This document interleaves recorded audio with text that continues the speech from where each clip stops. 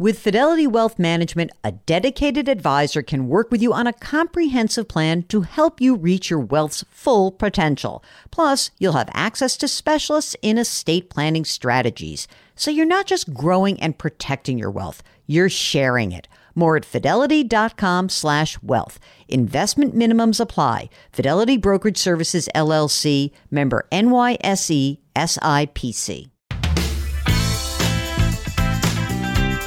Welcome to the Jill on Money Coronavirus Market Update. It is Friday, September 4th. And this is the program that takes the mystery out of your financial life. And we are going to get a big employment report out this morning, 8:30 Eastern time. And yesterday we actually got some weekly jobless numbers, and they were sort of a good news, bad news. And the reason I say that is, when you look at the broad number, you're going to see, someone's going to report this and they're going to say, oh, it's so great because we went from 1 million to 881,000 people claiming benefits. That is good news. So I don't want to take anything away. We also saw continuing claims. The number of people who are actually receiving benefits dropped by about 1.2 million to 13.2 million. That's in the week ending August 22nd. Now, there's going to be a but. Here's the but. The total number of people who are claiming unemployment benefits, the ones who are claiming it through the CARES Act and emergency measures and all those people taken together, that number is big and growing, 29.2 million. And that's an increase of almost 2.2 million from the previous week. So again, good news, bad news. When we get the numbers out this morning, economists expect, anywhere. I've seen numbers as low as additions of, say, 6 or 800,000 up to 1.5 million. Let's call it 1.3, 1.4 million jobs added. Unemployment rate should probably slip below 10%. All of these things seem like improvements, but, we're sort of in the middle of all this. So it's hard to take any single month and extrapolate it to something beyond that. So that's what we're going to get. We'll tell you tomorrow what the numbers are and try to give you some context. Okay, now on to you. This is an email from Anonymous. Anonymous writes, my husband and I have been extremely fortunate and blessed during this crisis. I'm 37, he's 34. While my husband has had his hours cut to 60%, I will be starting a new job in a few weeks that will pay significantly more than I currently make with great benefits. We will be making approximately $300,000, assuming furlough continues, or $350,000 if he is reinstated at full time. That's pretty great. Okay, we have a young daughter and a son on the way, due in October. We keep our expenses low for living in a high-cost area, New York metropolitan area. We have an excess of about $4,000 each month that we can save, invest, or use to pay off student debt. Here's what we got. $45,000 in private student loans, 3.45% interest. 30-year mortgage, $420,000 at 3.75%. No other debt. We've got 6 months saved in emergency fund, $30,000 in a Schwab brokerage account, invested in total market ETF, some stock and bond index funds. We max out our 401ks. We've got $450,000 in retirement. That's great. We contribute $150 a month into my daughter's 529. Okay.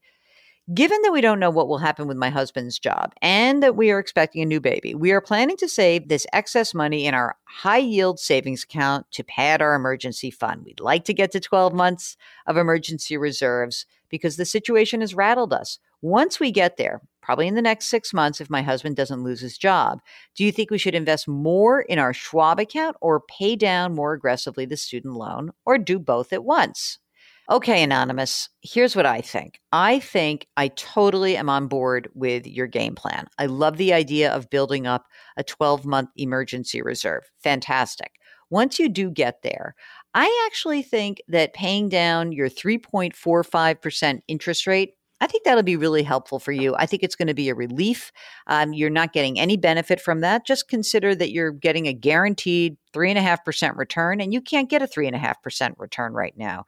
So that's what I would do. And then we can go back to funding the 529 account and your non-retirement account, your brokerage account. Because I think that, frankly, you'll probably want to put more money in the 529 accounts. They're more tax efficient. So that makes more sense to me.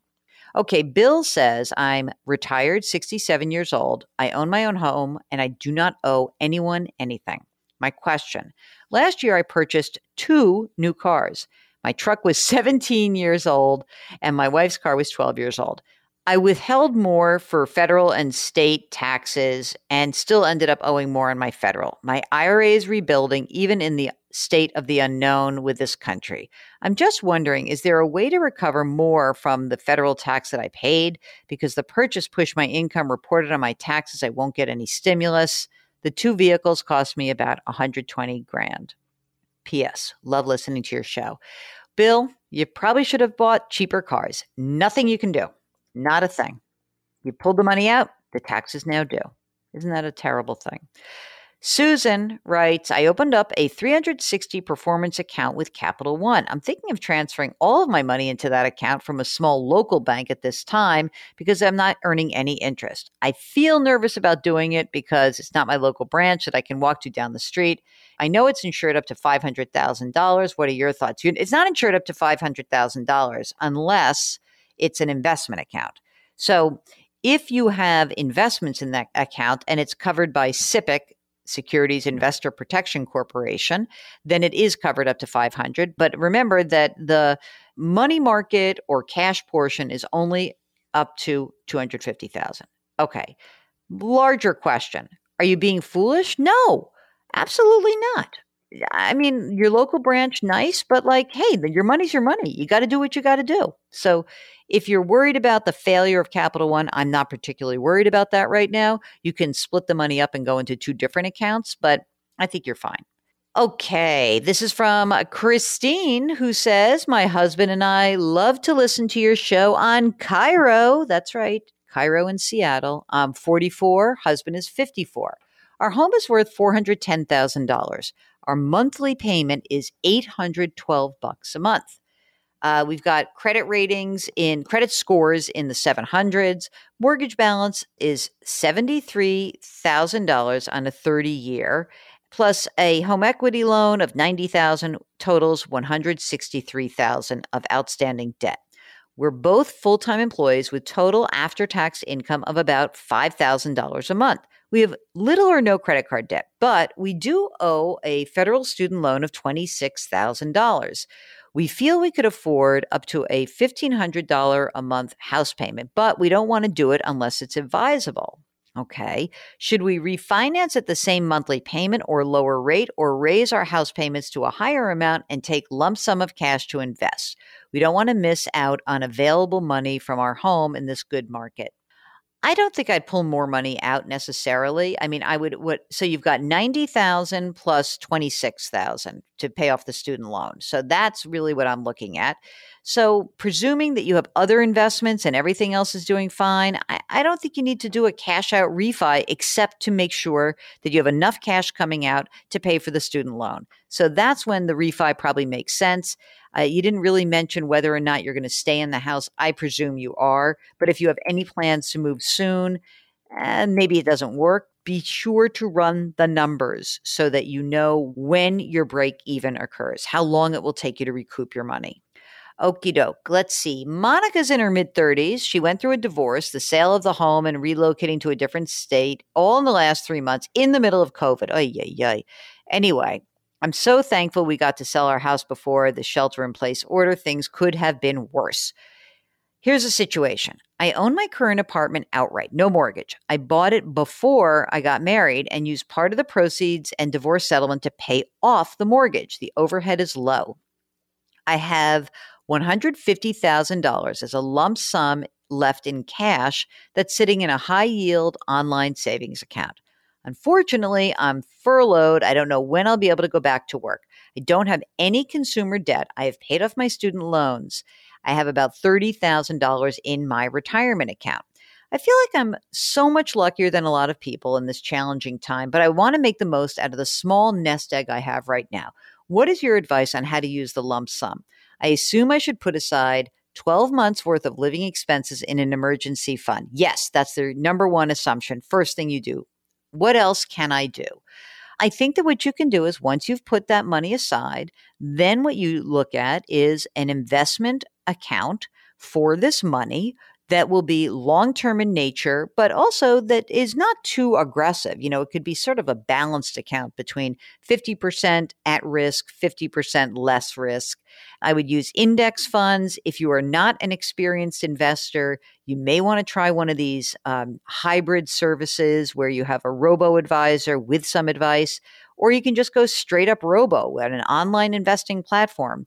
But if you know what you're doing, you could just open up an account anywhere, T. Rowe Price, Vanguard, Schwab, Fidelity, TD Ameritrade, wherever, and you can put that money to work. If you're nervous about putting it to work and the markets are gyrating a lot, then you can do dollar cost averaging. If your 12 months of expenses is 50 grand and you've got 100 to invest, you can say every month I'm going to put 10 grand a month to work. But do go through the risk assessment, do go through the different platforms, see which ones you like, and then you can make a decision. All right. That's it. Another show, a Friday ahead of you, and then the long weekend. So I hope that you all are looking forward to that.